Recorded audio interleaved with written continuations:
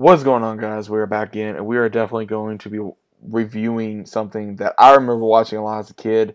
I don't remember every single episode, but I remember just loving this when I was little, which was the Timon and Pumbaa series. Now, again, if you guys grew up watching a lot of Disney and you're a 90s kid like I am, then you more than likely remember the Timon and Pumbaa series that was a spinoff from The Lion King, and this series was a hit, man. I mean, it really was. You can watch it on Disney Plus right now, and again, it does have mentions of all the other characters in The Lion King, but this mainly has to deal with, of course, Timon and Pumbaa going on their adventures, eating bugs, getting into trouble, making fun of things, and just being funny, man. I mean, they go through all these different adventures throughout the world, for working, trying to get food, trying to impress somebody, trying to run away from whatever. And again, it's just one of those things in Timon and Pumbaa, the series, that I feel like you can just sit down and watch and have fun with and not take it seriously.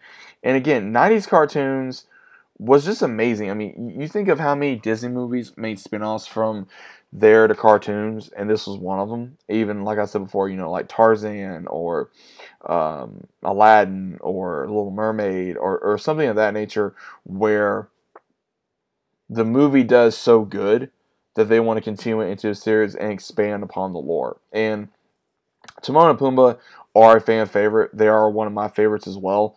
I think that Timon and Pumbaa is the real comic or comedic duo of The Lion King. And again, with them going all these crazy adventures, you'd be able to really show, hey, Timon and Pumbaa are these guys. They're screw ups, but they're funny. They're laughter. They're your buddies. They always have your back, and they're always there for you when it counts.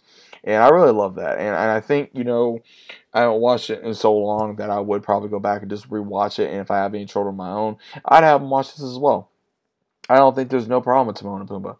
I don't think that there's any issue with Timon and Pumbaa. I think Timon and Pumbaa is probably one of the most innocent, funny, kid-loving Disney shows there is out there. I mean, like I said, you can watch it on Disney Plus right now and relive your childhood for however many times you want to watch it and just have fun with it. You can watch it with your kids. You can watch it with your significant other, family, whoever. And again, it was on for 4 seasons. Came out in '95.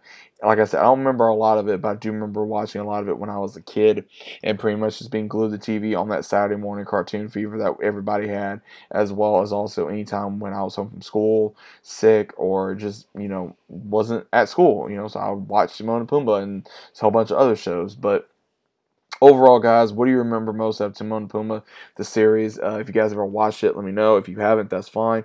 Go check it out. Go check it out and see what you think about it. If you guys really liked Lion King, then more than likely you're going to like Timon and Pumbaa. But overall, guys, what was your overall opinion of this series? Let me know, and I'll see you as always on the next one.